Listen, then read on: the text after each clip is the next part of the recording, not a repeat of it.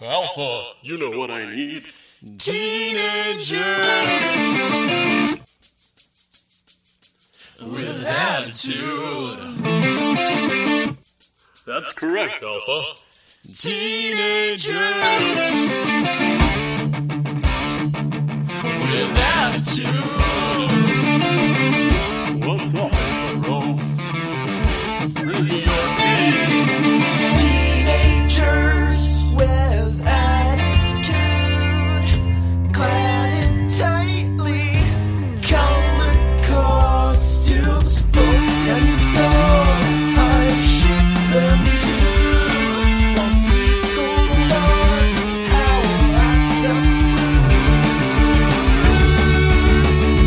Rangers, I'm cultural here today to listen to this awesome podcast that I found. Alpha, bring me my food.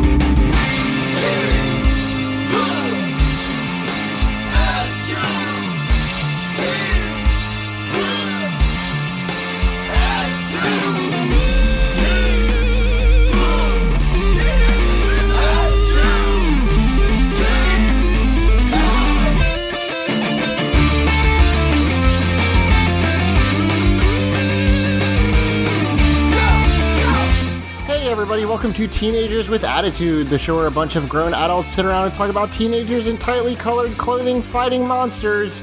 And this week, there's some weird maid play, and that's fine, I guess, but I don't usually associate it with extremely big, burly apes in gold armor, but we'll see how that goes. I'm Zach. That's your limitation. I mean, clearly you're not going to the right websites. Yeah, come on. Have you never been to furaffinity.com? Right, great. I'm Zach, and joining me this week, we've got Emily. Hey. We've got Lexi. Uh-oh. None of us heard who you said. We've got Lexi, I said. Okay, that's me. Yeah, we've got Luke. Hey. We've got Simon. Hello. And we've got Mike. Hey, folks, so that's good. That might sound kind of weird in the final edit. Zach is cutting out from time to time because he's recording in a hotel. Why are you making it harder for Eric to clean up? No, just it's fine. I'm in a hotel, everyone. So if I sound weird, apologies. But I wasn't missing this episode.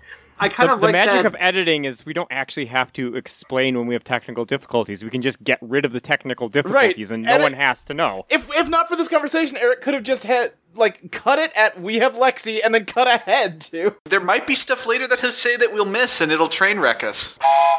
Oh my god. I'm giving him less work. I was going to say that I do like, though, that when he said the thing, the person to respond that no one heard him was Lexi, so it could have just been her. Because he said Lexi's name, Right. So the most important thing is that every time you have a technical issue, we have an extended bit about it. Yeah, exactly. Yeah, that won't make this last 6 hours. So, hey, y'all, I'm really confused because I skipped part 2 of this 3-parter, and I've actually seem to have missed plot details. Okay, you know what, Luke? In all seriousness, I'm for all the shit we talk about how Power Rangers just takes forever to do things and nothing happens. It's all status quo shit. Every time you go away, you need to be caught up on a fucking we need to fucking get the Encyclopedia Morphonomica out here. I get it. They got new suits and shit. Whatever. I'm just saying, usually on a 3-parter, the second episode is just nothing. This isn't a 3-parter. It's not a 3-parter. This is a standalone episode. Oh, is it not? Okay, well, there you go then. That answers it. Well, real quick, they got Zeo powers. I think that's I it, to be honest. I don't think there's much else. Also, Bulk and Skull got slaves. Rito and Goldar became the slaves of Bulk and Skull. That's the other plot detail. Yeah, I gathered that from the episode. Yeah. No, that's just that. That's there was no complicated time travel human replacement in the time stream this time. I mean, now she's in high school and she has a boyfriend, and there was nothing leading up to that last episode that you missed. It is as jarring as you think it is. It's been a few weeks, presumably, in World. Yep. I don't know. She's talking about how she's still I still feel like I'm the new kid in town, and she's learning all her new classes. And they just finished a new addition to the school, apparently, and she's already got a boyfriend, and oh god, we'll get into her fucking boyfriend. That girl moves fast. Yes.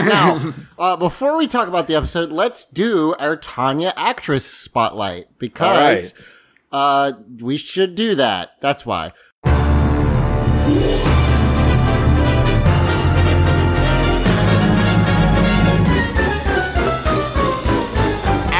spotlight. Her name is Nakia, Nakia. Okay. Nakia Baris. And I think it's Nakia. I could be wrong. Her IMDb bio says that she grew up in Stockton, California. She was active in musical theater in elementary school. She took acrobatics. She did musical theater, dancing, singing, and modeling in high school.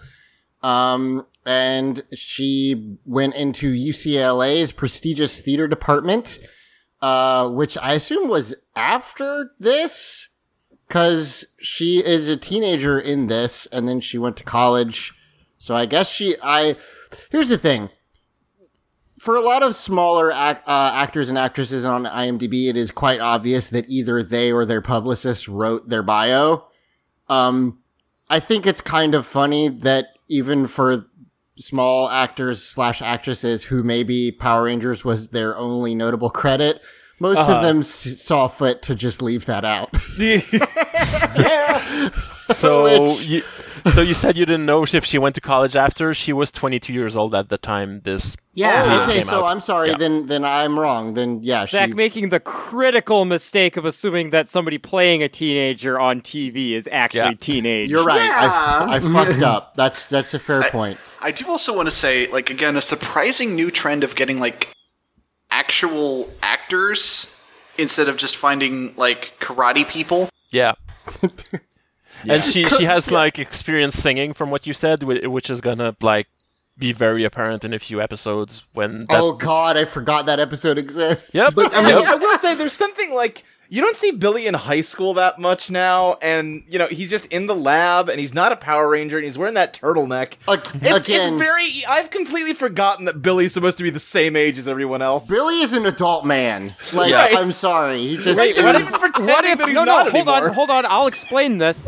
When time was aged forward, Billy was already a teenager, so he got aged like 4 or 5 more years. Exactly. Of course, yeah. So it says in 2006, Nakia began producing her own projects. She co-wrote a comedy pilot, A Day in the Life. In 2009, she wrote, produced, and starred in Crazy Days, a web-based comedy series.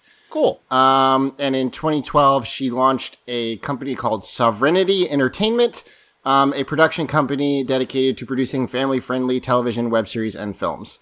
Neat. Her credits are mostly this, though she was also on Barbie: Life in the Dream House. Hell yeah! For 28 episodes as Nikki, which is okay. Can we have an actual aside about Barbie: Life in the Dream House? Is that the one that people say is like actually weirdly smartly written? That is the one. Yes. Okay. Yeah. It is weirdly meta, and like it's actually like about them being dolls in a house where everything's made of plastic, and it's weirdly self-aware.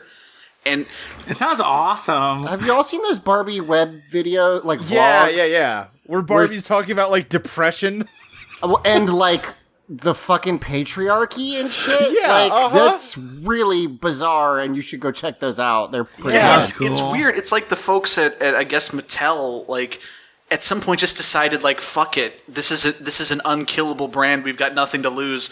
Just let the like marketing and promotional team making the cartoons just do whatever the fuck they want. Well, Who cares? You say that, but what they actually said was, "Hey, we found that social awareness is 22% more profitable in the 12 to 21 age demographic." Yeah. See, to me, it literally reads like the one person who had the like 3D modeling software and the lady who voices Barbie, just like got under the radar and nobody noticed what. But I think that's by design. I think they want you to think that way. Yeah, Luke's right, but like the same way that fucking like Steakums Twitter account is writing about like the economy now.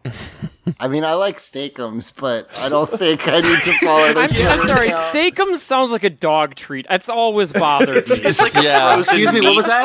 Product, Steakums. They went on this like Twitter rant about how like millennials feel disconnected from the world. Right. Fuck. Okay. And it's like, and they ended with like the rant with like, and now they're seeking salvation and comfort from wherever they can get it. Even the like PR wing of a meat company, and it's like, yeah, okay. That's weird. Fucking that's brands. where it got weird at the end there. Yeah. So anyway, that's fine. Now, let me tell you guys about Paw Patrol. Y'all know about Paw Patrol? Yeah. Paw Patrol. Simon would be the one of us who I would expect to know I've of it. seen a few of them, and we've managed to mostly keep that from becoming a mainstay at our house so far.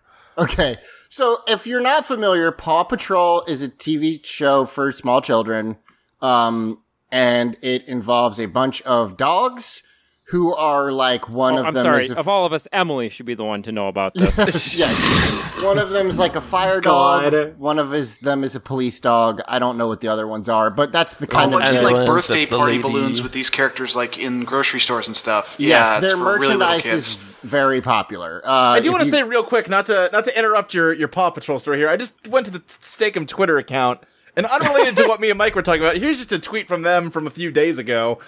Everybody wants to change the world, but few are willing to make changes on the communal level. Your neighbor needs a helping hand. Your local food pantry needs volunteers. Your friend needs someone to talk to. Yourself need more self-love. Steakum bless. Gee, okay, that last part, bad. Also, honestly, if they made those tweets and then at the end of them, they all just said, also buy Steakums, I would kind of like them more, I think. That would be up like a Burma Shave-esque ad campaign at that point. Yeah, I'm going to be honest. I think on some level I appreciate that more than like Denny's constant attempt to make more memes. Just shit Or post, the fucking Arby's Papercraft or whatever the fuck The Wendy's Arby's is doing. Papercraft thing is neat, but yeah, All I of that get it. type of shit all goes in the same category for me. It's like these weird monster creatures trying to behave like people. Yes. Yeah. So anyway, Paw Patrol is a TV show about dogs who save people. That's fine. If you go on IMDb right now to Nakia Baris's webpage or IMDb page, it claims that she plays Tanya Sloan / the Yellow Zeo Ranger in 10 episodes of Paw Patrol. What? Whoa. Hang on. I want to be very clear. That's not true. Oh, okay. That's a bummer. However, oh man, that'd be so good. She just like fucking Zeo Ranger Yellow just shows up in Paw Patrol. Fuck, that'd be good. So let me finish the story, because if you then click through to those episodes, it also claims that Lauren, the Red Samurai Ranger, is in those episodes. That TJ Johnson, the Red Turbo Ranger 2, is in those Paw Patrol episodes, and that Cassie Chan, the second Pink Turbo Ranger, is in those Paw Patrol episodes. Now, I was like, what the fuck is going on? This is extremely bizarre. And so I Googled Paw Patrol Power Rangers Zeo, and I'm going to tell you about the most weirdly specific crossover fandom of all fucking time. Okay, Zach, when you said you found a like fandom subsection, I could not have predicted where this was going. Yeah, so basically... Holy shit. And I'm not gonna, I'm not here to make fun of, a fandom. That's fine. We host a Power Rangers podcast. It's not like... So I Googled it, and then I just Googled, Power Rangers Paw Patrol. And as far as I can tell, specifically Power Rangers Zeo has some, fan art and multiple different, fan fictions of that crossover, and it is just extremely weird to me. I will also say it's entirely possible it's one person who's just all over the place under different screen names, and you know what? If you for whatever reason love that, that's great. It's just when I went to imdb.com and saw that, it was one of the most confusing things that's happened to me while working on this show. I really wish this was a real thing. I mean, listen, folks, enjoy whatever you want. Chase your bliss. Maybe don't vandalize IMDb. Now, what I was going to say, here's the other thing that I would like to say to our fans.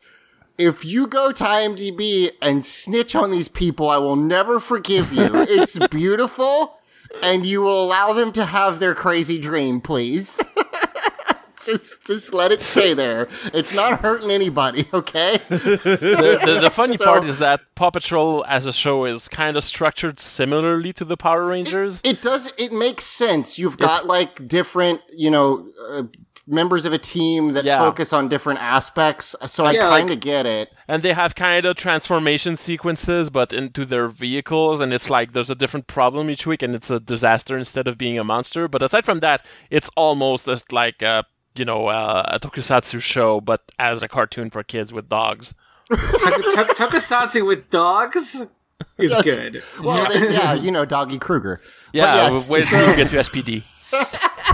Dougie Kruger fucking founded the Paw Patrol. Yes. Wait, SPD's in the future. What if Doggy Kruger was in the Paw Patrol? Shit. So that's how Patrol.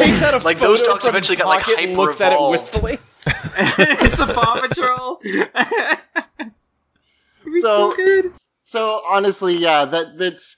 I was like, should we do the actor spotlight this episode? Saw that, and I was like, well, I have to talk about this. So there you go. That's my favorite thing that I found out this week. So why don't we do the episode, shall we?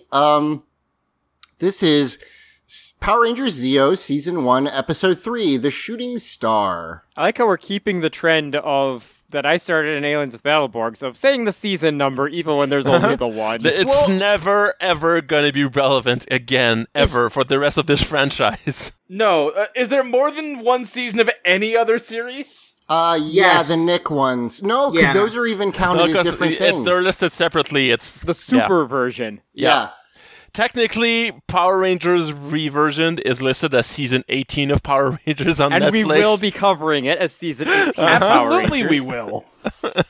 No, please no. Well, no, by the time we get to that, it'll have been so long that it'll be fun to revisit that stuff. Yep. I guess. If we're doing it at that point, then, why the fuck not, is kind of my... I feel like we were, I think we used to talk that way about Zeo, so, we will be. Yeah. Besides, when we get to that point, it'll be a choice between doing the reversion or Samurai, and I'd much rather be covering the reversion. Yeah, there you go.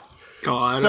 So really quickly, I know we've talked about this intro, but don't think we mentioned how, oh, hello there, David Yost is in the intro.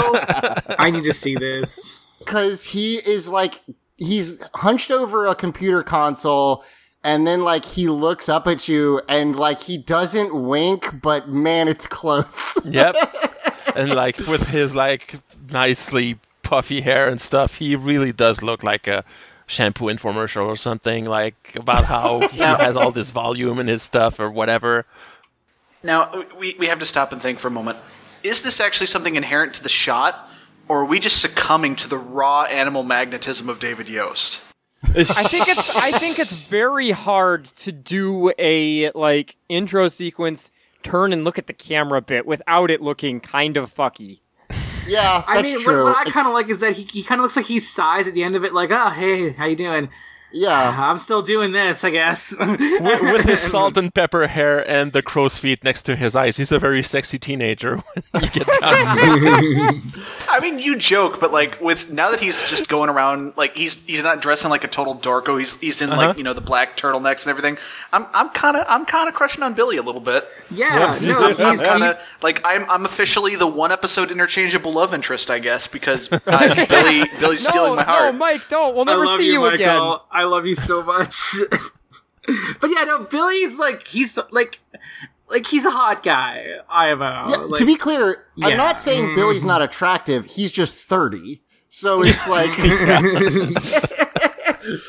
going to be honest, and I think I've mentioned this on air before, I think David Yost looks better now than he did on the show. He aged very well. Mm-hmm. Yeah. Mike, you should make it a goal to kiss David Yost. Done and done. David Yost, if you're listening. Oh, God. So we open on the Cogs fighters attacking, regular fighter jets? Human fighter jets? Yeah. Which is the first time we've seen this, right? The first time we've seen the monsters from a Power Rangers series fighting the actual government. This is also the first time we've seen evidence of fighter jet technology in this show. Yeah, it's the first time we've seen the actual military straight up. Yeah, it's really impressive how some of the survivors of Angel Grove managed to find like some kind of airplane hangar that still had functioning jets in it. That's a rare find. And then they filled it with clones because we're supposed to believe that these are like 3 or 4 pilots communicating with each other, but they're just the same voice. Wait. What if Power Rangers RPM is not in the future, but the past? Okay, and then like they built up a little bit from that domed city, and now it's Angel Grove. Wait a second. Yeah. Wait a second. I have something else to consider. Okay. What if? Okay, we know for a fact that the first 3 seasons of Mighty Morphin Power Rangers take place in the distant post-apocalyptic future. That's just canon. For a fact. Huh? That's just in the show. Yeah, that's text. What if all the time shenanigans of the Zeo Crystal, they are now in the actual present day in the city that the future Angel Grove was modeled after? Okay. Wait, what? I don't understand. You're gonna have to do that one again, Luke. I'm saying that throughout all the weird time shit, they have gone back in time to the past, which is to say the present day, to the real Angel Grove, not the gross simulacrum they used to live in the future. So you're saying that the Alien Rangers are basically function as a DC Crisis for the Power Rangers universe? Yes! I can buy that. You're also saying that you came up with a way for us to drop this bit, finally, basically. I like that. I appreciate that. No, that's it. That's it. We don't talk about it anymore. More important than that, it's an excuse to explain why the establishing shot for the school is different now. Okay, great, of course. And why there's a new room inside the school, which they couldn't build before. Because it wasn't a 1-to-1 translation for the future city.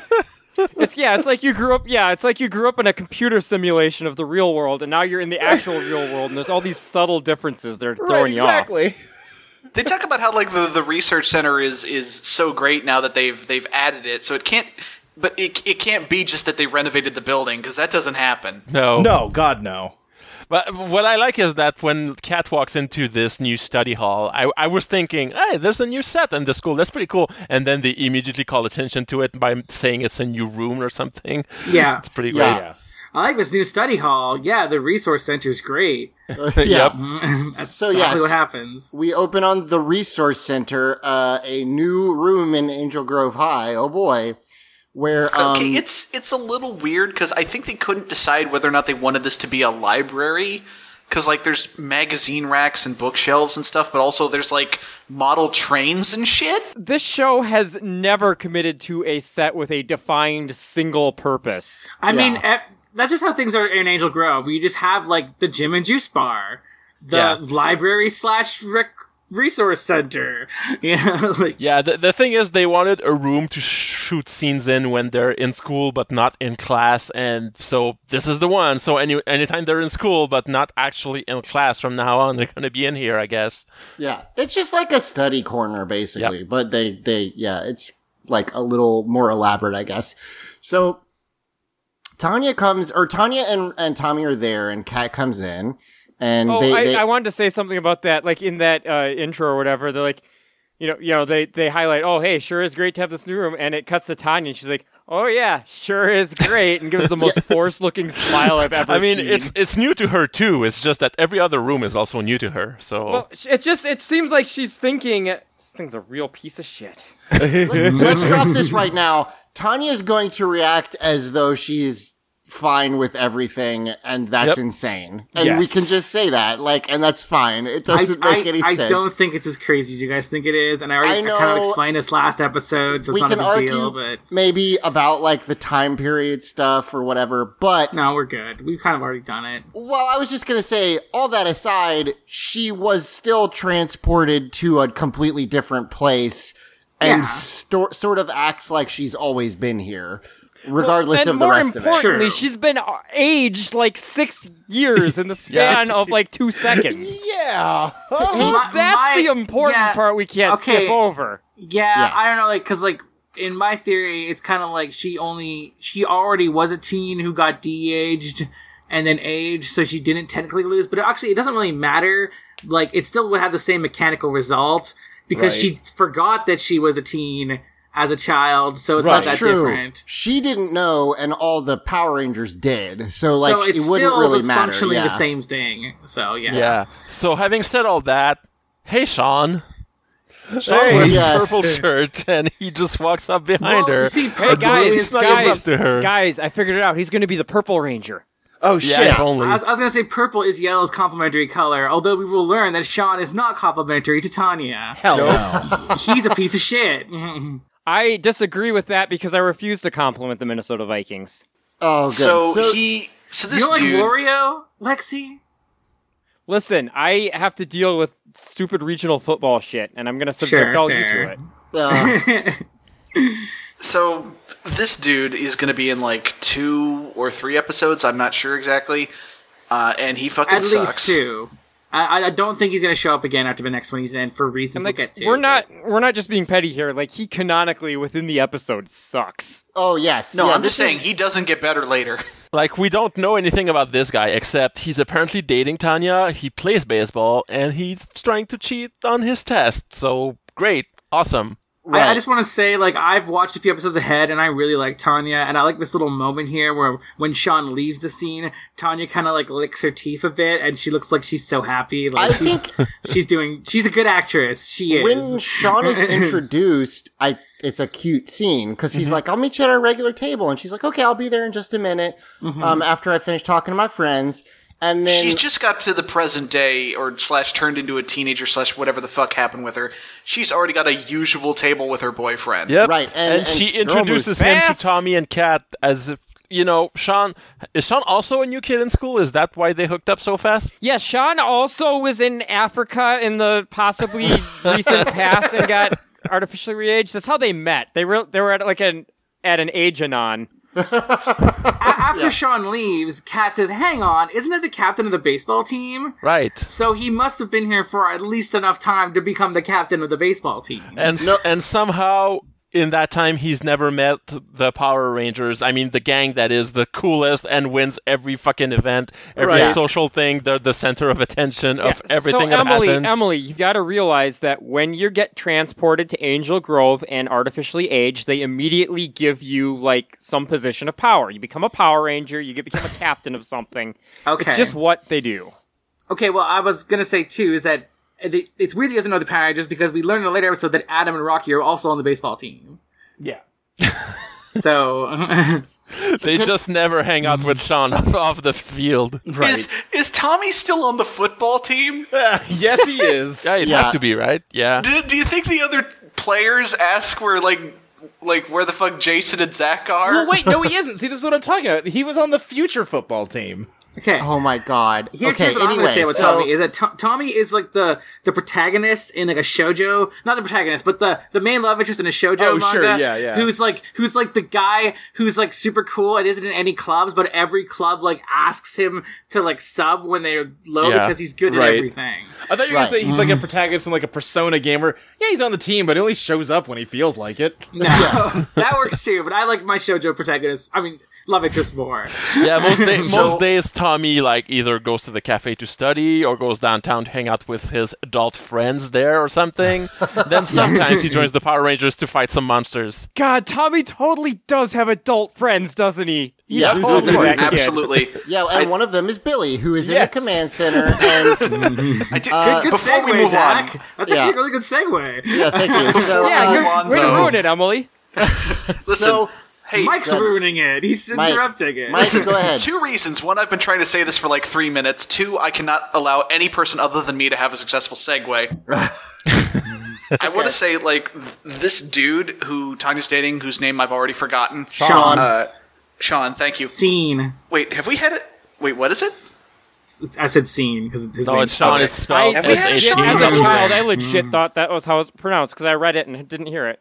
It actually just hit me. Have we had a Sean before? This wasn't the point I was trying to make, but that just hit me. Who the fuck could know? I don't know, but I was going to say, anyway, along those lines, this is the first love interest with an actual personality we've gotten since fucking Angela. Yeah, and his personality is sucks. It sucks, but it's you know what? there. That was half of Angela's personality, Now, too. can I say something? That's not wrong. Lexi, I love how angry you were at the concept that someone might be keeping track of this kind of shit. How many random-ass people have come up for one episode and then vanished? We're 162 episodes into this shit. I know, I imagine like a listener writing in with like a meticulously created list of all the one-shot characters and being like, yes, there were 2 Seans, and Lexi just taking it and putting it in a shredder while staring at them.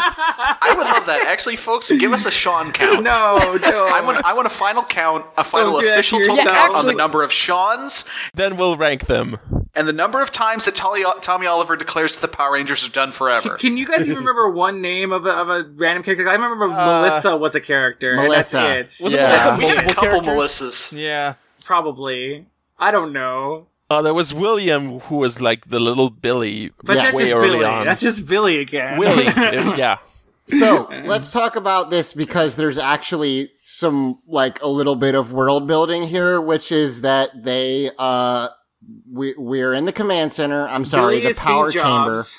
Billy is Steve Jobs. Because I guess he's not a color anymore because he's not the Blue Ranger. Yeah, he's and not there's wearing no- black. He's wearing turtleneck. That's his color. And there's also no black Zeo Rangers, so it's Right. fine that for him Yeah. to wear black. And we see him in like grays and blacks. Although him in black could have even been like a nod to the red herring that he's the Gold Ranger, because the Gold Ranger is primarily black, actually. Yes, So- they do, and they do sort of pretend that it's going to be him. So anyway, he goes ahead and just asks like, "Hey Zordon, how come we keep the Zeo Rangers the Zeo Zords in the mountains?" Hey, Now- why are we just sticking the team in a mountain when we're not using them? Now, a couple things. First of all, I'm sorry. It's imagining all the Zero Rangers like in a cage. Okay, there's a monster attack. Go fight now. Yeah. If we fight, can we get water? Sure. Yeah. So first of all, this establishes essentially that Billy helped build the Zords, which is cool and like a good, I guess, evolution of his character. It's also the biggest fucking leap from, yes, I helped build a water purification machine to I built a giant robot. Okay, you can't say that, Zach, because there's so much context of Billy, because he's made so many random fucking machines. I mean, like, you're right. Sure, yes. man. But like, when we see those Zords later in this episode, keep in mind Billy found this like underground chamber last episode, and now he's built an entire Megazord. Now, to be fair, they say he helped Zordon and Alpha build Yes. it. Alpha probably did 90% of the work, and Billy swooped in to Billy claim just credit. debugged it a I bit. helped. Yeah. Yep. So I do want to point out this other thing that has to do with this. This is the first instance of them actually taking the time to like explain the logistics of where they're keeping the Zords. That's the second thing I was going to say, because the original Dinozords just like lived in the earth, I guess, and like busted out when they needed them. and then the Thunder Zords were just the original Zords that got changed. Right. And then the Ninja Zords were just kind of, where the fuck were they? They just ran in from somewhere. I don't know. I figured out what Billy did for the Zords. It's like every now and then he'd come back to the lab and like look at one of his Zords and do some like snake puzzles. Like he would do like the pipes, like Peter Right. Parker in this new Spider-Man Yeah, game. yeah. He would just Yeah. come, do a few puzzles, and leave and help that way. Yeah. So now the reason given for this is because it will hide the Zords from King Mondo's scanning technology. There's probably like a lot of iron in the mountain or something, and it messes with like sensors. That's Sure. That's a cool idea, except for the fact that they throw it out the window in 90 seconds from this statement, essentially. So they establish, which it's interesting because like the other times they've gotten new Zords, I feel like they got a little more of like a fanfare, I guess, because we didn't. I mean, they didn't explicitly say the like Dragon you got Zord new got a Zords. fanfare, but that's about the only one. God damn it! So anyway, So I like Yes. how this scene ends because Billy ducks behind the console and then like just sticks up his hand and Alpha hands him something and it goes down. Like that's a good bit of framing. Yeah, it's cute. So then we cut to the moon. I guess it is the moon. Are they all? Yeah, it's still the moon. I said last week I refuse to let us cut to the moon for anyone but our moon crew. Oh. It doesn't matter. It's the moon, and we're cutting to it. What you want's irrelevant. Well, actually, like a lot of times when they cut to the Machine Empire, it's like a bunch of floating ships. So I always imagine it that they're in one of those floating ships. Yeah, they're like in an Empire like Star Destroyer shit. Yeah, but you also see like the giant castle on the moon with like all the like oil fields or whatever those machines are. You do see that. They're established. They took over the moon and they're on the moon. We've cut to the moon. The Machine Empire is there. Thank you, Simon. The moon. Yeah. Anyway, so Sprocket's like talking about stuff. He's Please, like, "Hey, Manju." Oh yeah, you're right, Manju. I'm sorry. That's a much better name for him. Oh God. So yeah, they're like, "Hey, so Dad, are we gonna destroy those Zords?" And he's like, "Yeah, sure. Let's just send in some cogs, because that'll do it." Yep. So can they also look into the command center? Because why do they know about the Zords? Yeah, they just established that Zordon thinks he's hiding them from him, but they totally know where the Zords are, and they're just gonna go and destroy them now. Yeah. Okay, thanks. Well, Zordon's a dipshit. What else is new? Yeah, I also, I guess the implication is like Power Rangers as a concept are well enough known that Mondo is like, well, there's Power Rangers, so there's Zords. Like this. I mean, is how it is. we'll find out in a few seasons that they're all over the fucking galaxy. Like, right. So they just know there's Zords, and they don't. Which again is weird because everything that we've seen doesn't. Like, I'm pretty sure the Zords are not part of the powers. They seem to be separate, so I don't. Well, no. We'll specifically see the Zords are powered up by their Zeo crystals. Like, in this case, yes, that's true. In this one, yeah. I think though it depends on the season. Yes. So anyway, so yeah, he's like, "You want me to just bust them up?" And his dad is like, "You want I should bust them up?" Yeah, yeah. And I can't remember what he says. Does he say no for some reason? No, he says we're going to send cogs. Oh, He's that's like, right. Yes. I will simply dispatch a platoon of cogs. Yeah. Yeah, the whole deal with them so far is they think this isn't going to be a problem at all. Like, the Power Rangers aren't going to be an issue to deal with. Right. I kind of like that characterization of the Machine Empire. It kind of continues with those like, oh, whatever, we'll just fucking deal with it. And then they lose, and they're like, oh, whatever, no big deal, we'll win next time. It's kind of their deal where they're just kind of like laissez-faire about it, and I kind of like it. The idea is Mondo's like easily conquered the rest of the galaxy, and he's kind of bored with everything. They're like these weird, like, lazy aristocrats that don't understand that, like, oh no, this peasant uprising is gonna kill everybody. Yeah. Yeah. So we cut to Bulk and Skull and their slaves, Rito and Goldar. Uh-huh. And, we don't know who these slaves are, because they don't know who they are. Well, okay. These mysterious strangers. I wasn't on last week's episode, so I just really quickly wanted to register that I did ask for more, like, hilarious Rito and Goldar shenanigans. I'm not exactly sure this is what I meant. Well, you got it, but so... that's what I got, I guess. Zach, how many times have I told you to stop talking to that fucking monkey's paw? But it's so friendly. Zach, did you learn nothing from that one Goosebumps book? You gotta be careful what you wish for. The monkey's paw always gives Zach high fives. Yeah, he's the best. So, they have used Rito and Goldar to fix/polish their patrol bike, I guess. And Bulk is dissatisfied with their work. He's like, no, still keep working on it. It's not clean enough yet. So now, I will say really quickly, we cut to Skull, and I would love to know what the fuck he's doing, because he's sitting. He's eating toast. He's toast. He's getting toast. He's getting toast, but apparently he made like an entire loaf of toast for just himself, I guess. You know, I like that. I should try that sometime. Just toast up an entire loaf, butter everything, and just go to town on that bread. Hey, guys, have you ever thought about, like, the person who invented toast? Like, who the fuck took this bread and was like, you know what? Let's bake this another time. I mean, when you invent bread, like, you take this dough and you bake it, Like, it doesn't take very long to overbake it and realize it gets crispy. I'm pretty sure that came pretty fast. Yeah. Well, are you saying it was like a penicillin situation? Somebody fucked up and realized it was I feel like they cook other things. So like, oh, let's cook this other thing called bread. Let's do that. Oh, look, it's crispy and tasty. Let's make it. Yeah, I mean, the person who discovered toast also tried to do that with other stuff and found out that it really only works with like potatoes. Yeah. Okay, first of all, I'm pretty sure toast predates the existence of potatoes by like millennia.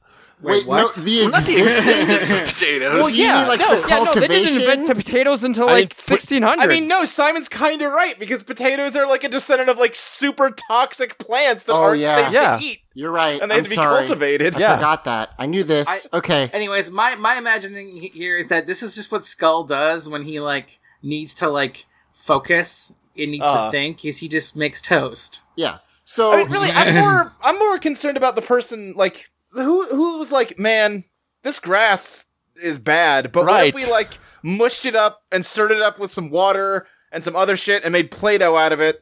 That still doesn't taste very good. What if we just shoved it in a campfire for a while? Yeah, I want to know if there was a step in there where like people were way into shoving handfuls of flour into their mouth and thinking, well, this is not great, but it's the best we have so far.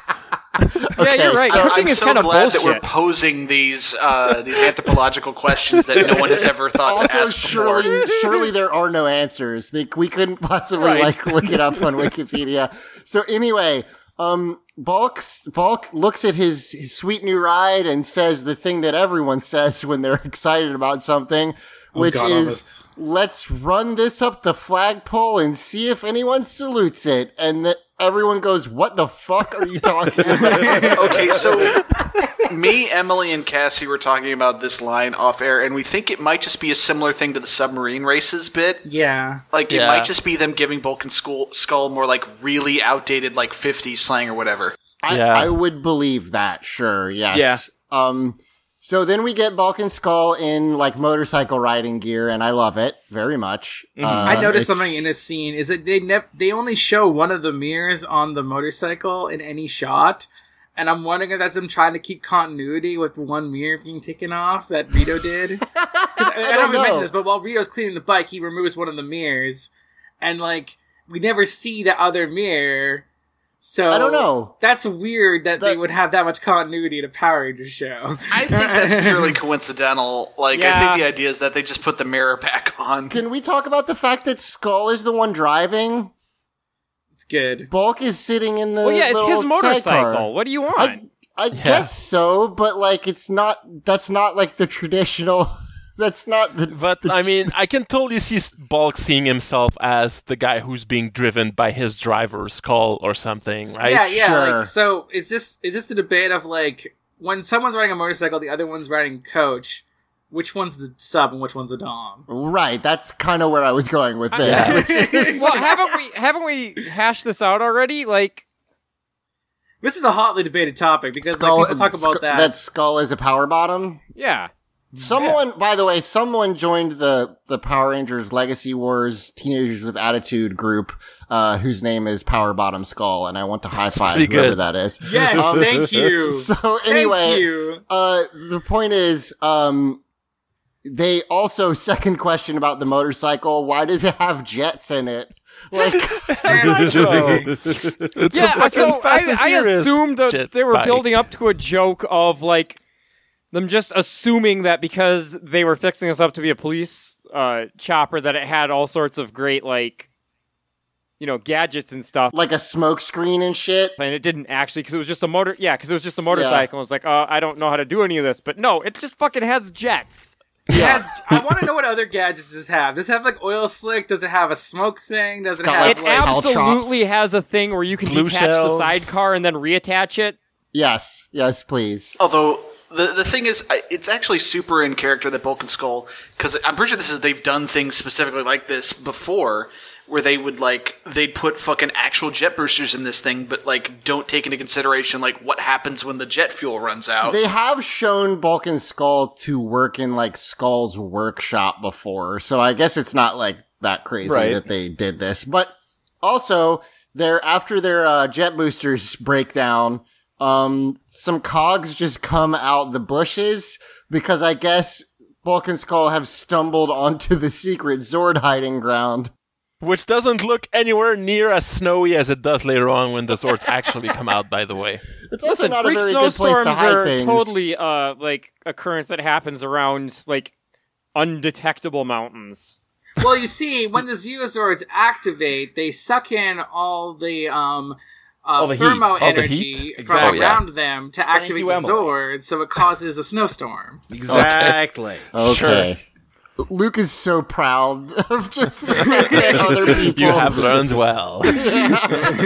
So some cogs. I made fun of the cogs as being like low budget Doctor Who costumes, but they're actually just straight up fucking moving like a lazy half-assed episode of a Doctor Who I love them. The Cybermen, right? So much. Yeah, Doctor Who is just English tokusatsu. So yeah. This is very true. Yeah, you're not terribly wrong there. Also, to be clear, calling anything a low-budget version of Doctor Who is a fucking serious blow. Because I mean relatively speaking, which is saying something. Listen, it's only been one episode. We'll see. I might like the cogs better than the Party Patrollers. I think the cogs are fun. I think I might agree with you, Luke. Well, so Luke, if you followed TWA canon at this point, you'd realize that you don't have to choose. Oh yeah. Sure. Yeah, that's fair. So the cogs, with their weird, robot motions, come out of the bushes. They do the robot, which is very scary to Bulk and Skull, and so then they call, I guess, on their police radio that they have on their bike, and Billy picks it up. Well, so yeah, they fix up it. The way it sounded it's just like a shortwave transmitter, and it's more like a CB where it's just broadcasting to whoever's nearby. Yeah. Yeah, makes sense. And Billy receives it. So it's not the thing that I thought, where they just have spy cams everywhere, and Zordon is totally invading people's privacy. But the thing is, from the command center, we see that they're now watching them on the viewing globe. We see Bulk and Skull in there, so I don't know. I don't know what happened maybe there. Bulk and Skull somehow tapped their radio into the command center's frequency. They might have teleported then. Well, or if I think we're overthinking this. If they're near the Zords, they probably have some sort of proximity sensors that alerts people. Hey, somebody's near possible. the Zords. Let's tune in on that and check them out. Fair enough.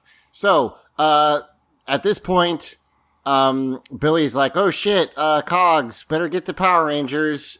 Yep. We cut to Tanya. Doesn't let Bulk and Skull know that help's on the way or anything. No, why would you do that? That's pointless.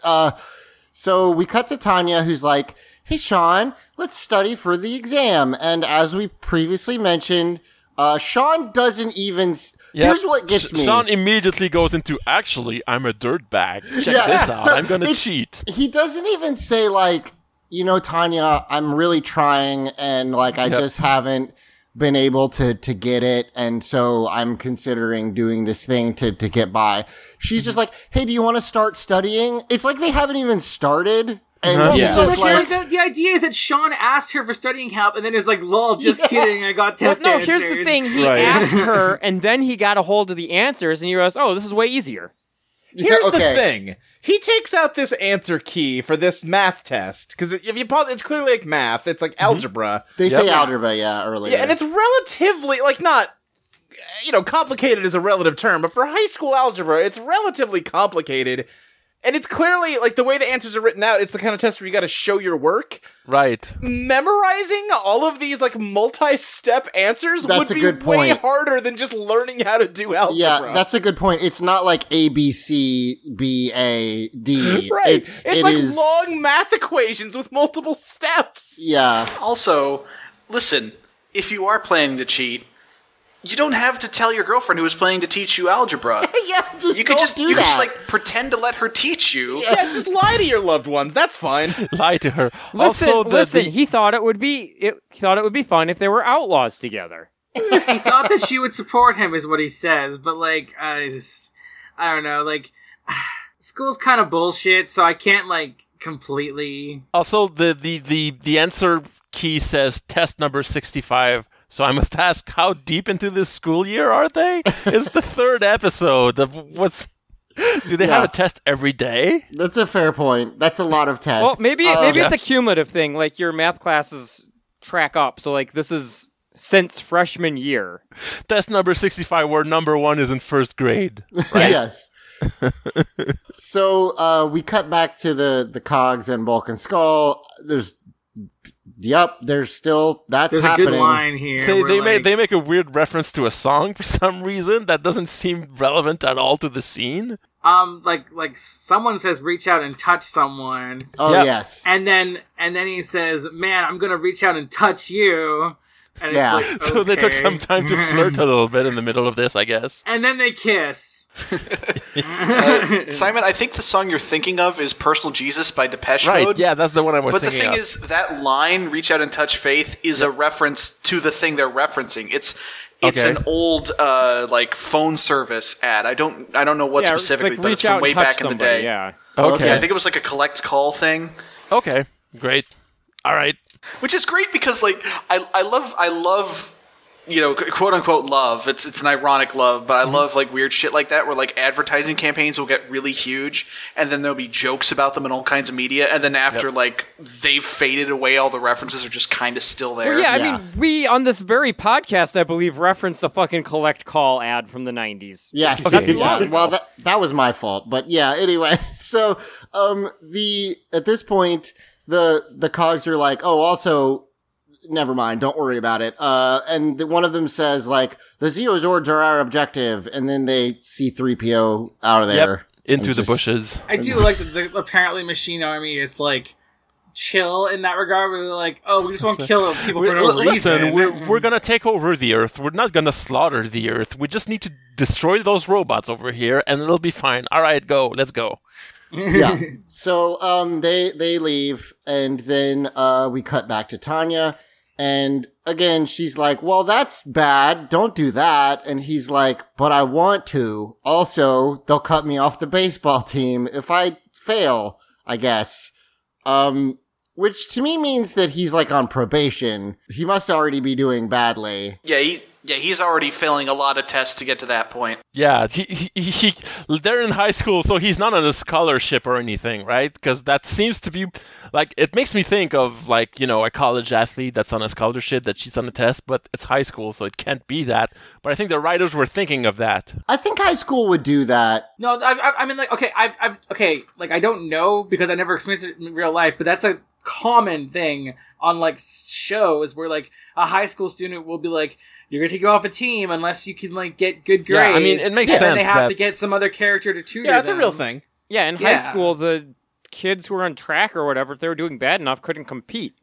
Yeah. Okay. Yeah. So I mean, I think that's even a thing in college. Yes. Well, yeah, I mean, in college, but there's scholarships and stuff. Yeah. So anyway, he says, I thought you would support me in my cheating. And I don't like she's obvious. Okay, Tanya, from like her character, from what we learn on, is that she's pretty like serious and straight laced and like a good student.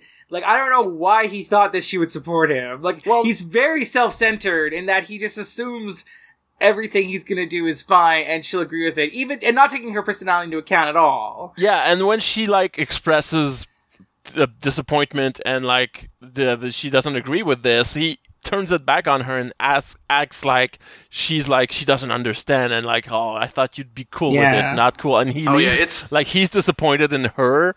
Fuck off, man.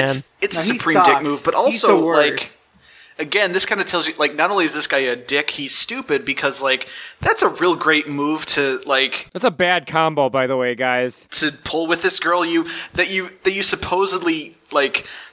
Supposedly they haven't been dating that long, and this is just him turning to her and being like, hey, BT dubs, I'm really dishonest. Right. Just so you know, going forward. Well, a thing that teenage boys have never been known to do. I'm very dishonest and self-centered, and I will take the easy way out of things. Like, yeah.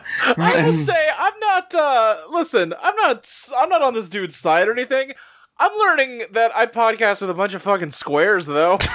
Right now. Well, okay, look, you know that already. I was gonna say earlier that like school's kind of bullshit. Yeah. Like I was gonna say, but like. The problem is that how he's acting about it. Like, I agree. His behavior is terrible, but you guys are like, oh, well, he cheats on tests, so obviously he's a real piece of shit. He goes further than that. Luke, I would like to defend my coolness factor here and say that I have objectively, this is podcast network fact. Mm-hmm. I am objectively a criminal. Okay. That's true, yes. So, in any case... But also, listen, Luke, our beef is not that he cheats. I don't care. Our beef is the way he reacts to Tanya's reaction. No, I understand that, and I'm with you on that part, but you're also like, oh, you're really showing that you're a dishonest person. What? No. What? Well, I mean, he is. Cheating is dishonest. That's just factual. Yeah. I don't think you're necessarily dishonest. Cheat on tests. So I'm not saying anything about whether or not it's cool to do. I'm just saying that cheating is dishonesty, by definition. I'm just saying cheating on a math test does not necessarily correlate to whether you will be an honest partner in a romantic relationship. Once a cheater, always a cheater. Yeah, just like how the Power Rangers work. So anyway, Zordon calls Tanya and she steps... Sean leaves because he's so mad that she won't support his cheating. And the Zordon calls Tanya, and Zordon's like, hey, you know how you're a Power Ranger? Remember that thing again? Well, they're already just fighting without you, so you should probably get over there. Yep. So she morphs and teleports over to help them fight the Cogs. Which, by the way, I really don't buy that she went to some kind of quiet corner in the school to morph out of there, because it just looks like she walked up to the window in this crowded-ass room and yelled, it's morphin' time.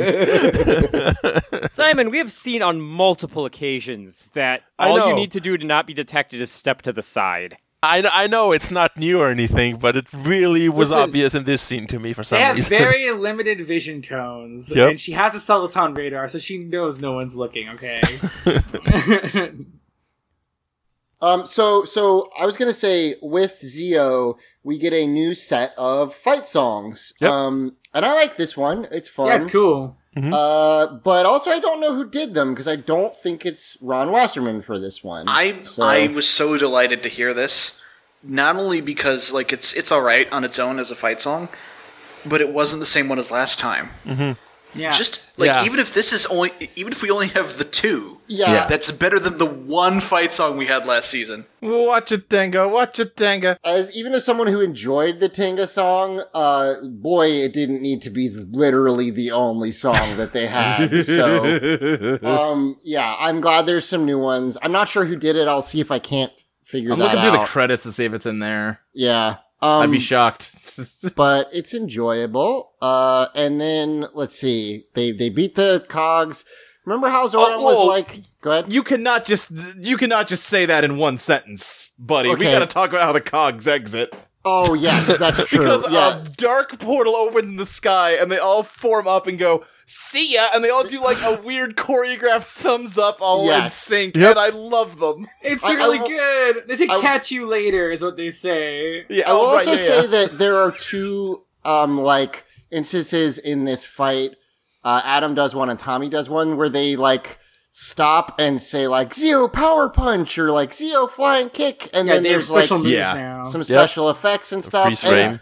That's not going to get annoying fast. It's the second time Tommy's done a freeze frame flying kick. I think that's supposed to be his signature move. Okay, according to Netflix, let's see. Music by, is that Shuki Levy and Kusa Machi? Okay, well, Shuki Levy is one of the producers, so I guess he just wrote. Yeah, I'm pretty sure he's credited alongside Haim Saban himself for the theme song. Oh, really? Okay. Yep. And then music producers are Ken Burgomaster, Ron Wasserman, and Jeremy Sweet. Okay, so Wasserman's still on it, but he's not. I guess not the sole maker. So after the Cogs leave, I think producer credit probably means he's not involved. They sampled stuff he'd done in some of this. Right. Yeah, that'd be my guess. To be credited. Yeah. So really quickly, I want to say I'm not sure if they're going to keep doing that kind of thing, because we've definitely, there have been episodes where someone, a Power Ranger will do I think in the wedding episode, Rocky does a weird ground pound punch that never happens ever again. You mean when they shrink putties down to fit into the palm of his hand and then crushes them? Yeah, there's that. But it's the second episode in a row they've done a freeze frame thing. Right. So I don't know if that's going to keep happening or if it seems to me like that's a power from the Sentai that they like. It's just in the footage or something. The ground pound punch was Rocky's ability, not Power Rangers. Oh, right, I forgot. Had no powers. Yes, okay. Also, I love at the end of his fight, Tanya's like doing Chun-Li victory pose. Yeah, shit she here. does the yata And jump at the she's so end. excited, and I'm like, this is not like Tanya at all. Right. Like, it's kind of How weird. do we but know? also We've known it's Tanya cute. for like an episode. Yeah. Because I know Tanya for longer. Because I've watched a few of like half this season. I've watched. Fair enough. Yeah. So,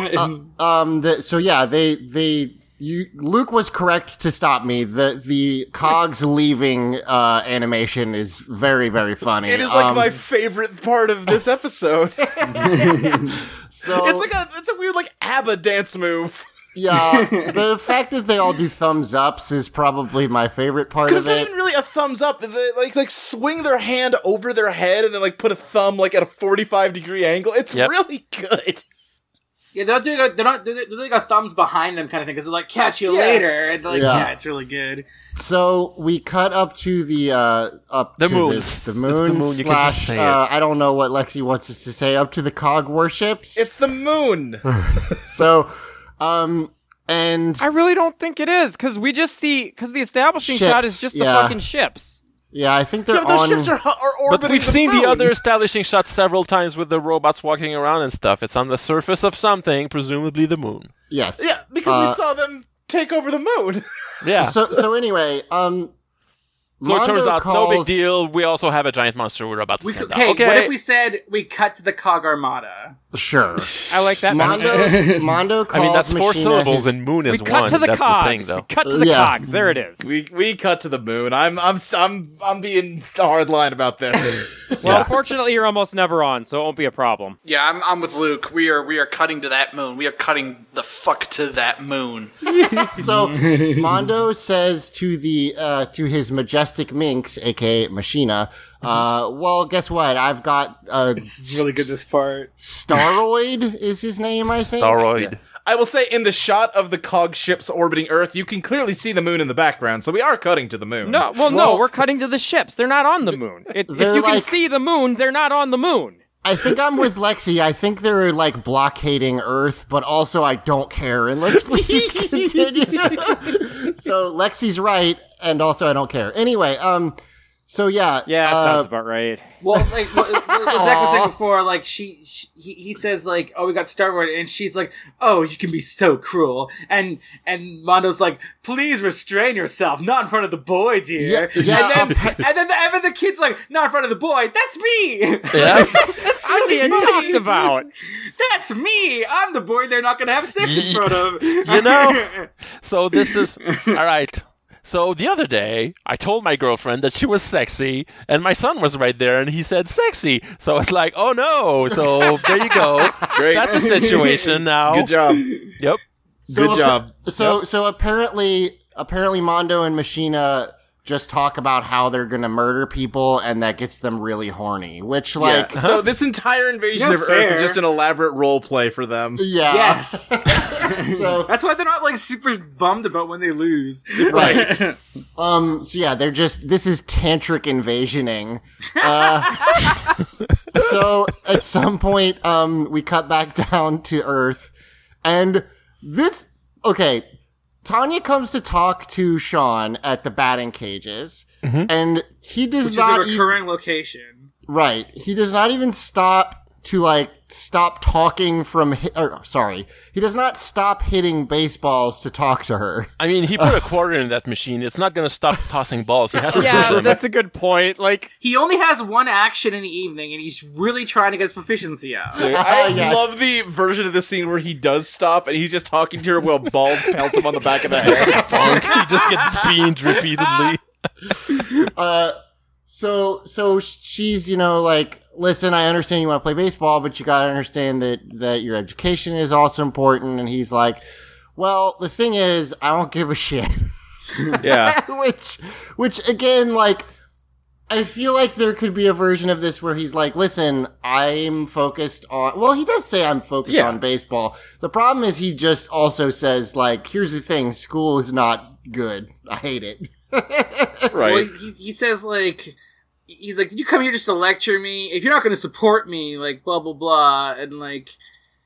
Well, he also said we should stop seeing each other, which I just thought they were friends. If you can't support me, we ought to stop seeing each other. Well, apparently they're explicitly dating, which is like, okay, sure. It's been pretty coded that way so far, so but it just seems the next episode they're like that he's in, they're definitely dating because they mentioned a few times like, oh, your girlfriend's doing this. Oh, you're my boyfriend. Like so they're dating. Yeah. So anyway, we cut up to the moon / the Cog Empire / the blockade. So they're like, okay, here comes Staroid. Here he comes. It's gonna be the best. Was Clank? Clank must have showed up before. I like their design a lot. Yep. Clank is like a robot Fento. Yeah, exactly.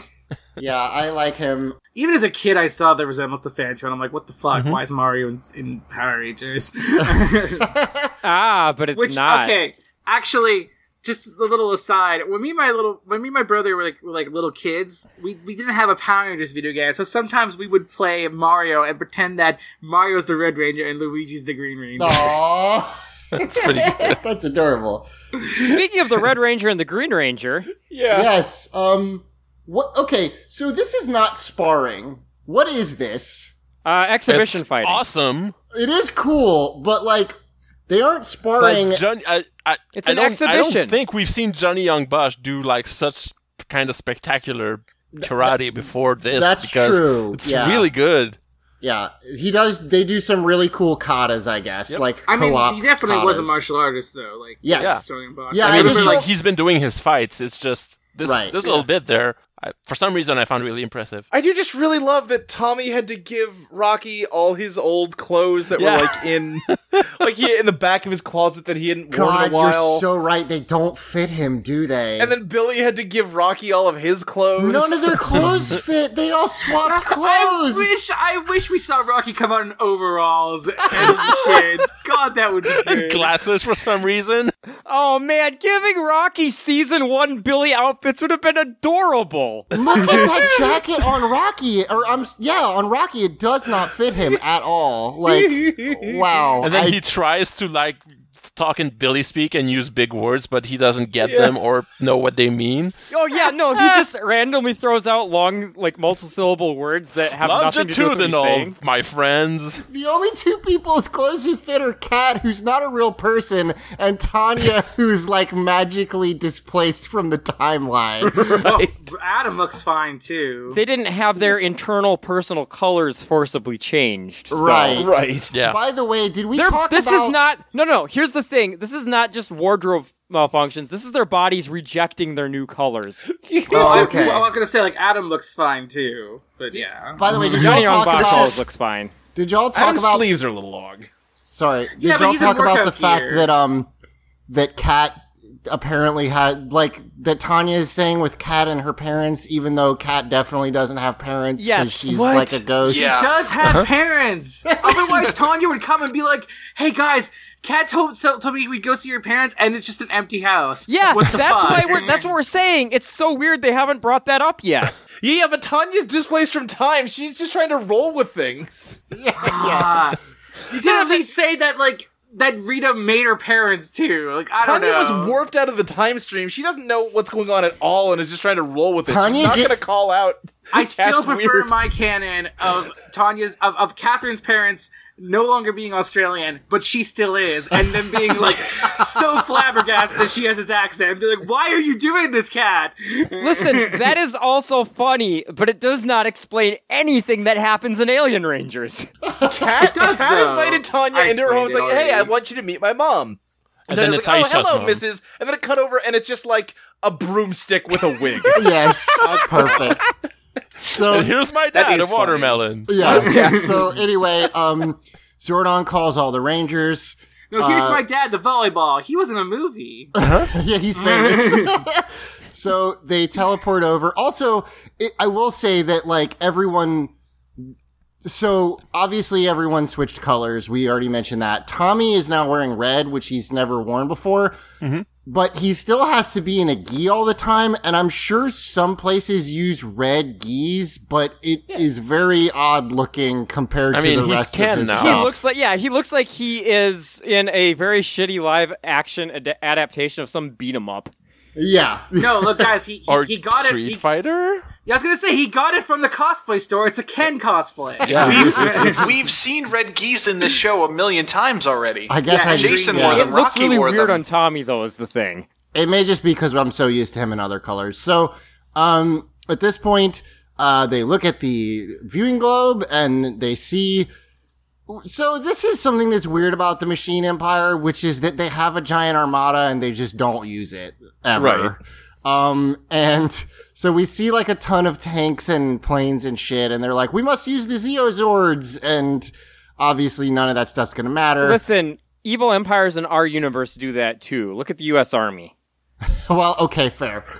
But also, You skipped over the part though where Tanya comes in and like is ready to like open her heart and tell her friends about her problem with her boyfriend, and then their watches ring. And Adam is very supportive, and that like continues as a thing where Adam and Tanya become pretty good friends, and I like their friendship a lot. Yeah, Adam's just like, we're your friends. We're here for you no matter what's happening. Well, yeah, I mean, Blue Rangers and Yellow Rangers just kind of have a connection. That's how it works. Adam's green. Oh, wait, never mind. Yeah, what the fuck am I doing? But what I like is that like she brings out the problem, never tells them what the problem is, and by the time we get back to that plot, it's going to have resolved itself. So the Rangers never knew or did anything to solve the problem. She just like kind of alluded to it in their presence, and that's it. yeah, and then it fixes itself at the end. So, remember how Billy last episode was like, I volunteer to step down because I believe I can be more useful as a tech guy than as a Power Ranger.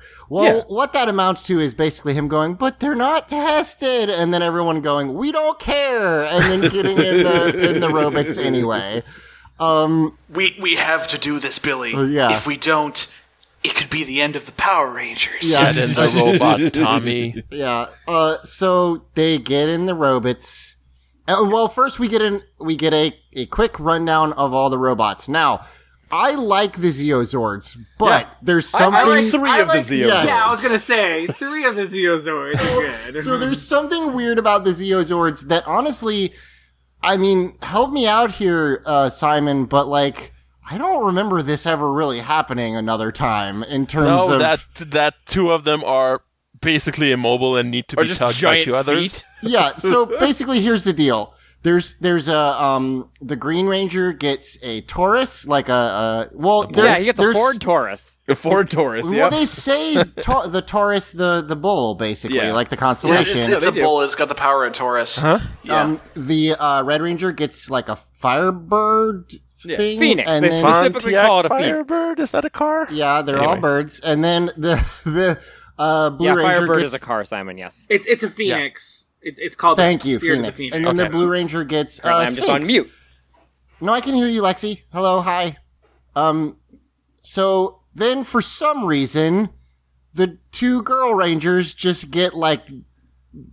Giant feet with guns on them. Yeah, what they get are filler bits so that they can form a Megazord.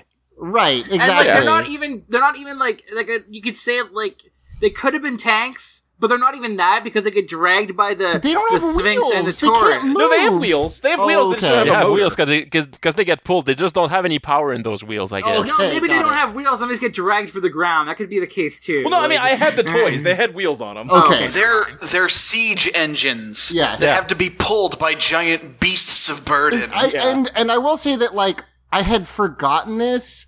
So when Zordon starts the speech and he says, Tanya, Kat, I gave the arsenal of the Zeozords to you. I was like, oh, that's cool. And then I was like, oh, right, I forgot. Just giant feet.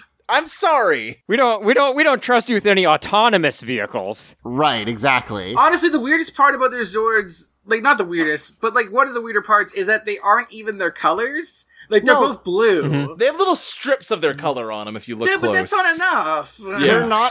They're not animals. They can't fucking move on their own. They're just guns. Hey, like, they just need guns. can I complain about the Zords for a sec? Yes, Lexi, go, please. Calling them Zeozord 1 through Zeozord 5 is incredibly lame.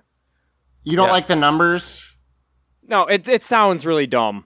Do you like the... I don't know if you guys went over this last time, but do you like Zeo Ranger 1 pink, Zeo Ranger 2 that yellow? That also sounds really weird. I don't like it.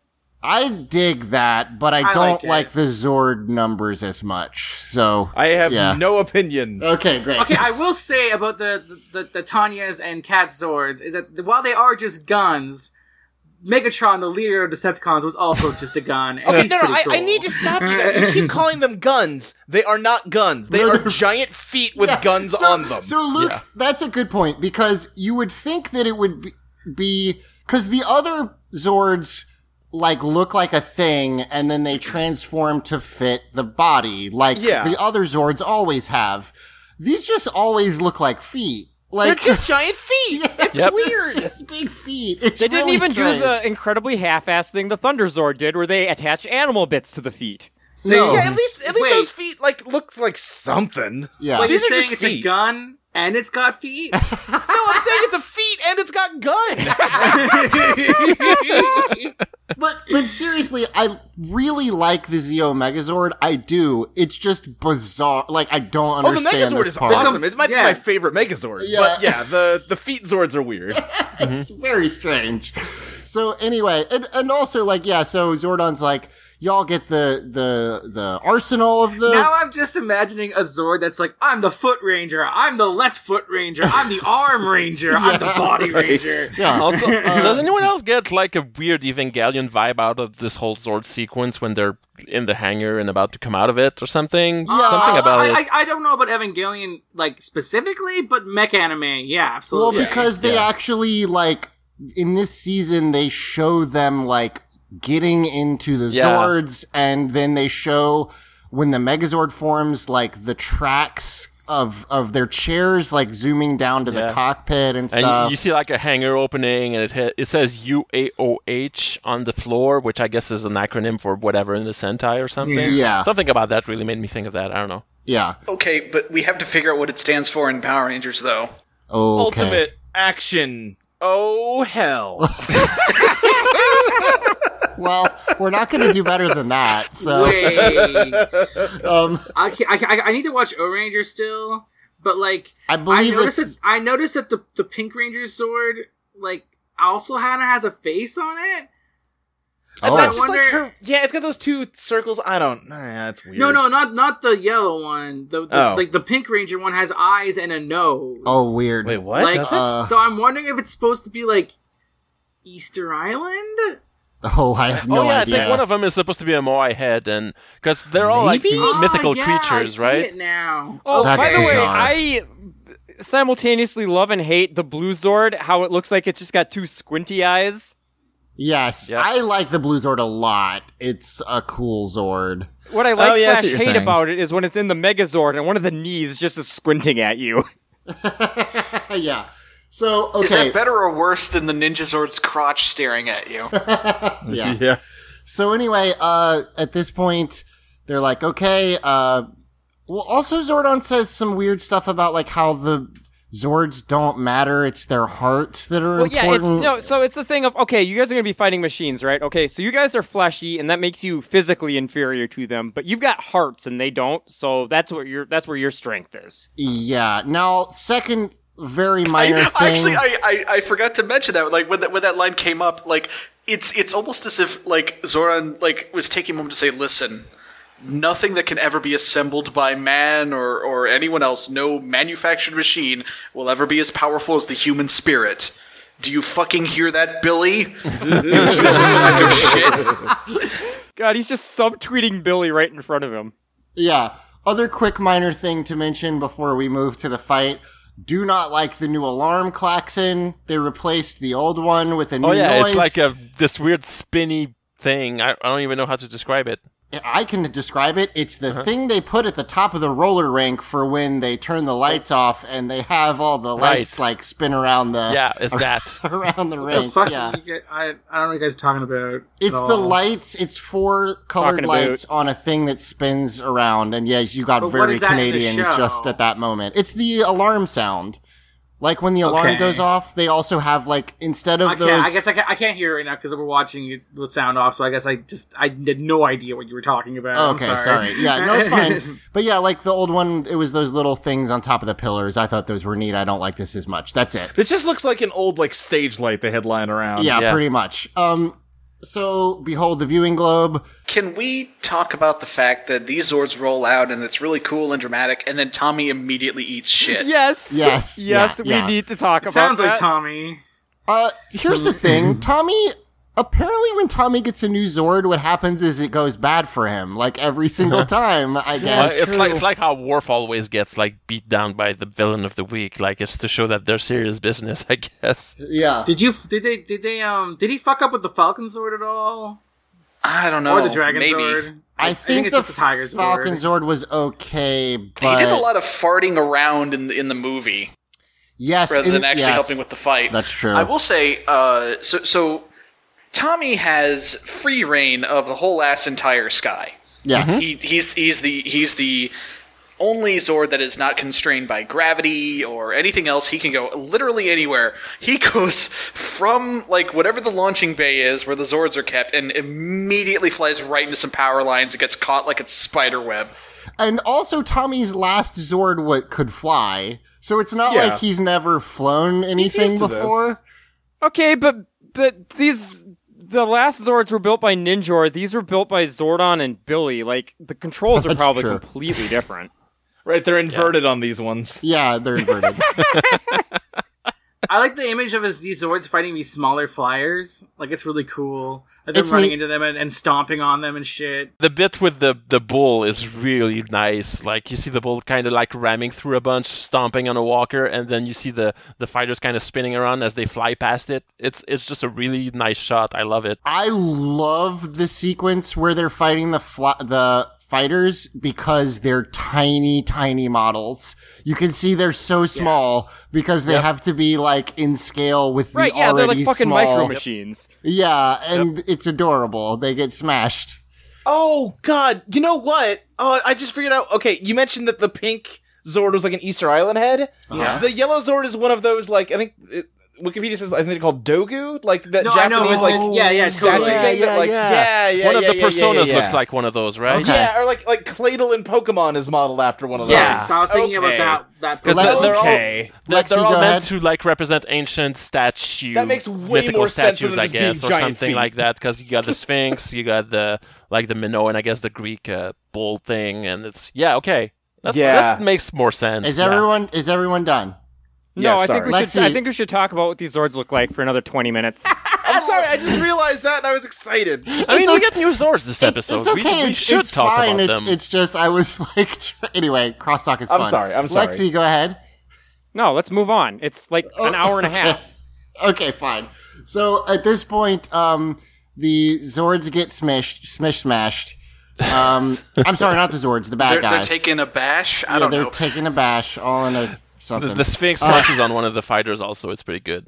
Yeah. The Staroid is doing a real number on him, and he keeps making like star jokes. I like the Staroid's design a lot. I was really going to cool. say, actually, I like the Staroid's design. Its head is like a clear glass bubble with a bunch of machinery in it, which is neat. The main thing with the Staroid, though, is we haven't seen him at all before this point, and it's just like the Zords rush in, and there it is. Like, no introduction at all. It's just, there's the monster we have to fight. Let's go, everyone. It really feels rushed. I actually kind of like they want to introduce the mechanic by which the monsters grow next time. So they're just like, well, Mondo has like a super robot that's just already big. Yep. And the Zords are just going to fight it. I kind of like the presentation because it kind of leans into the whole, we've been through this a bunch and we don't really give a shit vibe that the Machine Empire has, where it's like with Zed and Rita, it was always, oh man, we made this cool new monster, we're going to show it off, it's going to be great, it's going to destroy the Power Rangers, yeah. These guys are just, just throw whatever at them, we don't care. I mean, Staroid's probably good enough, right? Let's just send him. Yeah. So Staroid he like shoots off one of the points of his star, which turns into like an energy boomerang and fucks him up. Yep. And then, by the way, the aforementioned Tommy eating shit, he doesn't just hit the power lines. He's in there for like a long time, which like a is bug in pretty a zapper. funny. Yeah. it's really funny when they cut to it and it's just looks like a model, so it obviously can't move, but just hanging there, kind of wiggling. Yep. Yeah, it's great. It's like your shitty little brother trashed his Power Ranger toy into your model train set. Yep. Yes. Yep. Guys, I'm stuck. I don't know. Staroid also turns into like a metal sphere and then just rolls around and... he turns into a giant ball bearing and just kind of bowls over everyone. It turns to a meteor. It's cool. Emily, it's a metal globe. Like, it's not a meteor. She's talking about the fact that like it sets makes me itself on think of the fire Pachinko like it's a ball. meteor. Oh, sure, yes. When it looks like a transforms, meteor. it does. Yes. Yeah. It's like when the Rangers got turned into a pachinko ball, so I guess like flashback here. Yeah, of course. So eventually they go like, Rocky's like, that happened to me once. Yeah. Seriously, though, the shot of it as a just giant flaming ball slowly crushing down on the Zords is like... It is cool. That's some fucking intense... I like that. The thing is that they did lose to a ball, so that's bad. So what they do is they decide to use their Zeonizer crystals to activate the Zeo Megazord. Yep. I missed this in this last episode. Are the Zeonizer crystals the Zeo crystals? Or I don't think so. They don't look the same. Well, so I think so they get their powers from the Zeo Crystal, right? Right. They're not just hanging on to the whole fucking Zeo Crystal, but I think... Well, they're I big, think they have I think the morphers are designed to, like, focus its power. Okay. And so I assume the crystals are, like, the core of how the morphers work. It's like their power point. I think the Zeonizer crystals are kind of like batteries that store Zeo energy. Okay. That's what it looks like, because they stick it into their control panel because there's a slot for them. Right, and that's what makes the Megazord. morphers coins were batteries that stored dinosaurs in them. Yeah, that's how it works. So they use their Zeonizer crystals to... Well, we can't ignore the fact that we get, like, this dramatic zoom in on Billy's face, where he's just like, it's time, guys. Well, Billy needs Time something to form the Megazord. That's a totally new thing. Yes. Well, this time it's my Megazord, so it's better and more important. I'm surprised he didn't call it the Mega Billy. The Mega Bill, because Zordon, Right, Zord yeah, is short for Zordon, yep. right? So the Megazord sequence... Power! So the Megazord We're sequence the Billy Rangers. is fine. My favorite part of it is that the two little tops of the feet Zords have to just fly off. Yeah, well, you know why, right? So that you can put the Taurus knee things into it. Well, yeah, but no, it's because this Megazord's gimmick that we'll see in the future is like each of the Zords have like a helmet that it can switch to. Forgot about to like give that. it different powers. Yeah. Yeah, those are the helmets from those God, Zords. Those are that's the so two gun fucking helmets. cool. Yeah, that's That's a the cool coolest gimmick. Megazord. The Yeah. helmets are real good. I can't wait till we get to those. One thing, as we mentioned before, when they form into the Megazord, we see them go on like these little tracks down to the cockpit. The Megazord cockpit is tiny compared to the previous ones. Oh, yeah. Yeah. It is very small. They are all basically hugging. So I guess, Big old cuddle puddle. yeah, I guess that's how you accentuate the powers that the Power Rangers have, which is friendship based, is they just also hug while they fight. Yeah. So yeah. So I really like that Tommy has to lock on to like this is apparently a manual process of docking onto the Zord. Yeah. I wanted him to fuck up so bad. That's all I wanted. Just like kind of skim with it and just dink and like Here's the spin thing, off. this video is edited down. How many passes do you think he had to make before he got the right approach angle? Like, there's an extended cut of this of just 10 minutes of him missing. Yeah. I just gotta move the left a little bit. Just right get back in into there. the power lines. It doesn't usually take this long. You just have this headless Megazord torso waiting there for Tommy to get it right. So yeah, it did that sequence where he's like locking on. It reminded me of like the old X-Wing computer games where like you had to dock to finish the mission. So you'd fight like, you'd blow up a Star Destroyer and 30 TIE fighters and then you just run into the fucking ship and die at the end. Tommy really sucks. Hey, Go, Billy! so, is this the first time we've actually seen some sort of, like, physical mechanic explaining how they get into the cockpit? I think so. They usually just like jump up and then they're in it. Right, like, yeah, I feel like usually it would just cut to them like sliding in and we didn't actually see if there was any mechanics to it. It was like the teleporter almost. But like even though physically it doesn't make any sense, the shot we do see of all the chairs coming in from like back and up from the head of the Zord, that doesn't like it's cool, but it doesn't there's nowhere make for sense. them to come from to get there. Man, they should have just had pneumatic tubes. It's funny that doing this made me... I don't know that I've ever really thought about how little it made sense before. Like, because... especially when they would get... Like, how the fuck were they getting punched out of the cockpit? That doesn't make any sense. Right. You're correct about that. So anyway, they're like, okay, let's do the Megazord thing. And unfortunately, we continue our streak of just not very good Megazord fights. It's not the best. Fine. It's okay, but like I think they punch once and then just get the sword, basically. Well, so here's the thing: we got an actual fucking Zord fight before they combined. That's true. Like this is them combining to their final form to finish off what they'd started. Yeah, that's fair.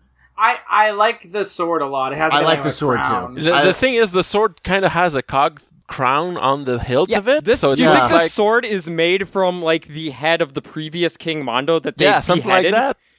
Or just Billy made it like that just to insult the Machine Empire, like, fuck off, we're gonna kill you with your own symbols.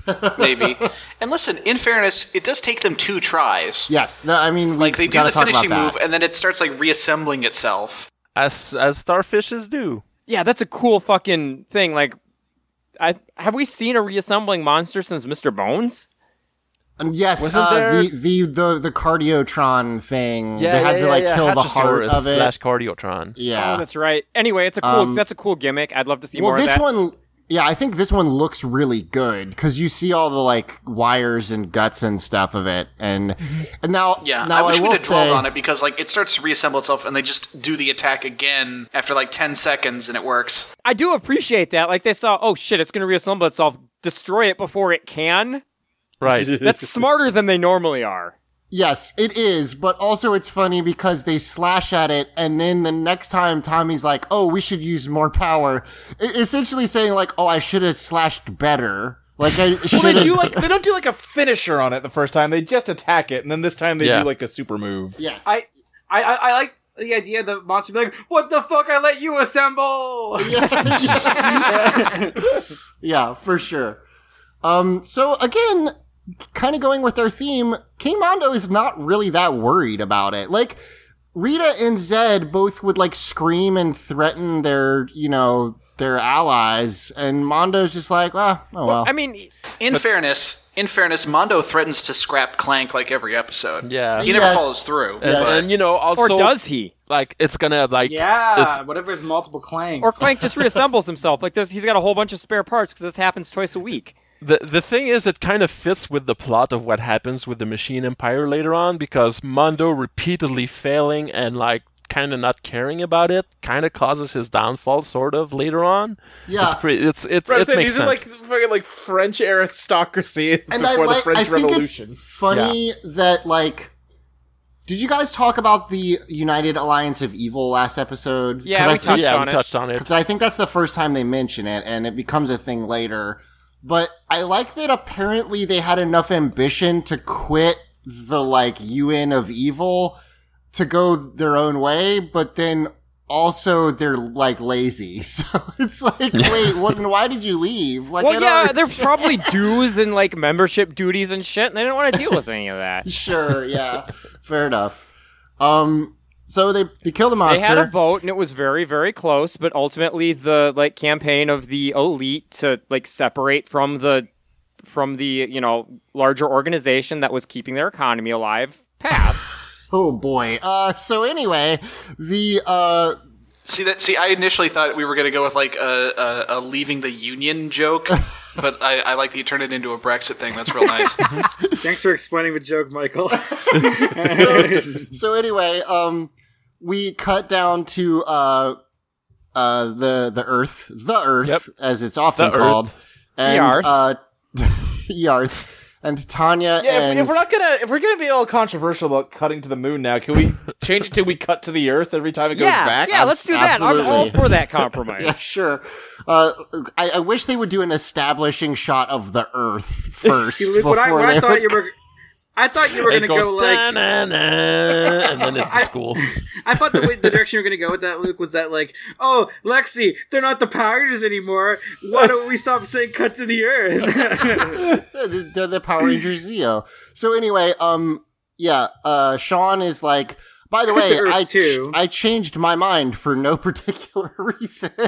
You know, he changed his mind because he wants that Tanya. Yeah, like after the moment when he realized, oh shit, like that was a fucking mistake. No, he changed his mind because he went home and tried to memorize those test answers and realized that was really hard. I was like, shit. Well, I gotta fix things up with Tanya. Right, actually. I like to imagine that, like, off screen, a completely like non-shown character is like, you're being a dick, Sean.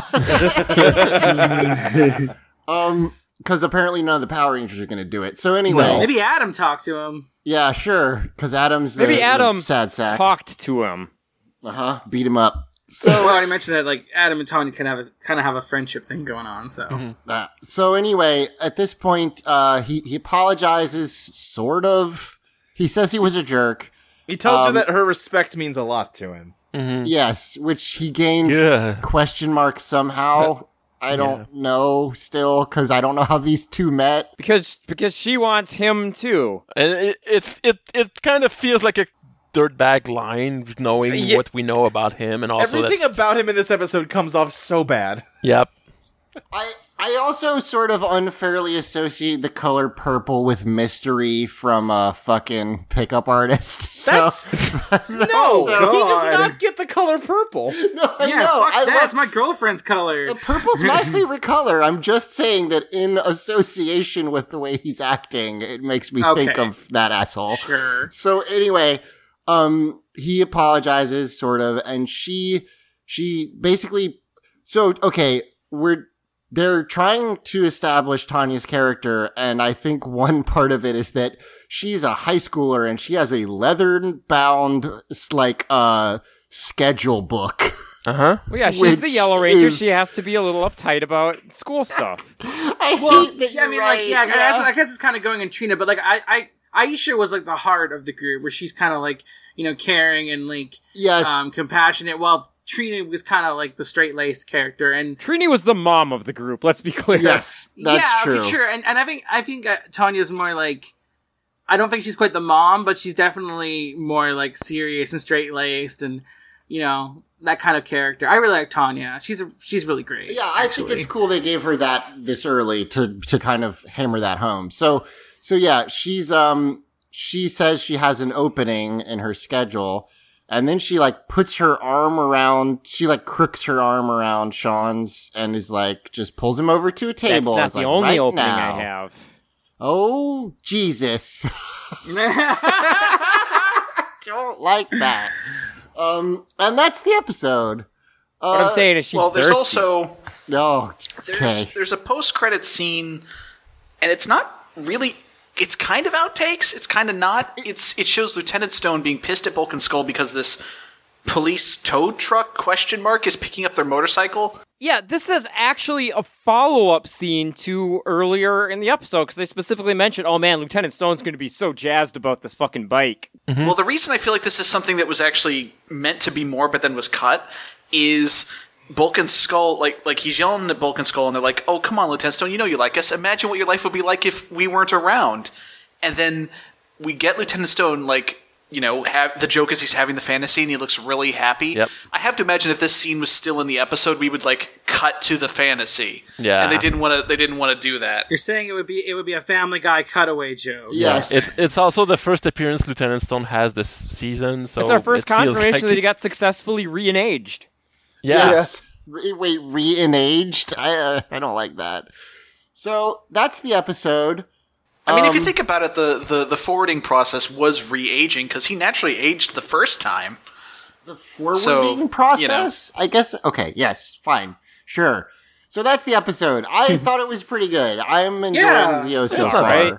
It's a very by the numbers, I guess, Power Rangers episode. I mean, after Alien Rangers, even a fairly standard episode of Power Rangers looks pretty damn good.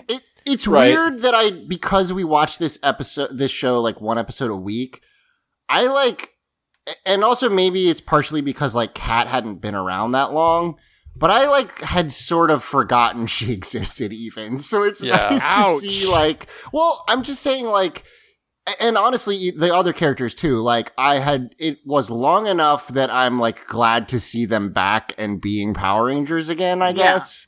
I also, I mean, we're saying, it's kind of a decent episode. It is kind of, it's kind of like Season 3's quality, had gone a lot better. But if you compare this shit to, Season 2 or 1, it's way better. So much better. I mean, the Zord fight itself was way cooler than almost anything we've seen before. This season... And it took a long time, too. Yeah, this was a decently long Zord sequence. I'm not holding my breath, but I would love to get more of the, individual Zords fighting.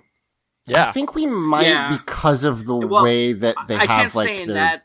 Yeah. I mean, don't fucking tell me. I haven't seen them yet, but... Well, I'm just saying, I don't remember if that happens. But in terms of, the shows, it just gets better. Good. I'm really excited for watching some of the episodes that happen later on. I hope I can make the time to be on more episodes because, again, my job keeps me away from this a lot. But yeah, I love this show. So I have a fun little behind the scenes thing.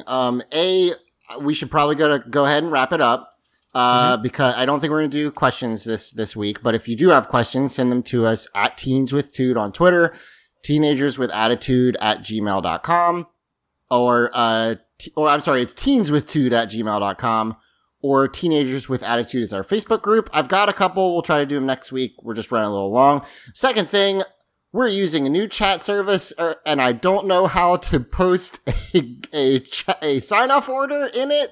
So that's okay. I learned last time I don't know how to read a sign-off order. Zach, in the bottom left corner, there is a listener. No, don't tell him. Bubble. We're just gonna do it. We're gonna mind meld. We're gonna make it happen. Okay, here we go. I just want him to know for next time. Okay. Well, we can tell him next time. We're probably going back to Skype next time. So anyway, does anyone have anything in particular they'd like to plug this week before we do that? Yeah. Was that a yes or a Check no? out You said yes and then you didn't say anything. No, I said eh. Oh, okay. Yeah. I thought you said yeah and then just stonewalled me, and I was very mad about it. Anybody else? Okay, well, I mean, I'll just I feel weird doing it being the only one, but yeah, audioentropy.com. It's where everything is. Go there. Go ahead, Emily. Go to my Twitter This is Emeralds. That's all. There you go. Check out my Mega Man screenshots that I did. Oh yes, yeah. And yeah, and plug mine as well. At Mike Loves Rabbit. There you go. And yeah, and if you can only remember one of those, mine and Emily's link to each other. So there you go. And check out audioentropy.com. That is, in fact, where all our stuff is. So do that, please. And yeah, we're just going to go ahead and wrap it up. So for Teenagers with Attitude, I've been Zach. I've been Luke. I've been Simone. I've been Emily. I've been Lexi. And I've been Mike. That went better than when we Pretty do good. It somehow. Okay. Well, it would have, except you broke it said to the last talk line about very how good well and it just went. done Sabotaged it on my own, but kept myself Zach, from doing you it because I felt stopped nice. at the fucking, steps away from the You finish line to fumbled the football congratulate at the yourself on fucking finishing two. the marathon. And may the power protect us all. No, it's you. May the power protect you always. No, Bye. fuck that. Fuck that. The power can protect Invincible. us for once. Bye, everybody.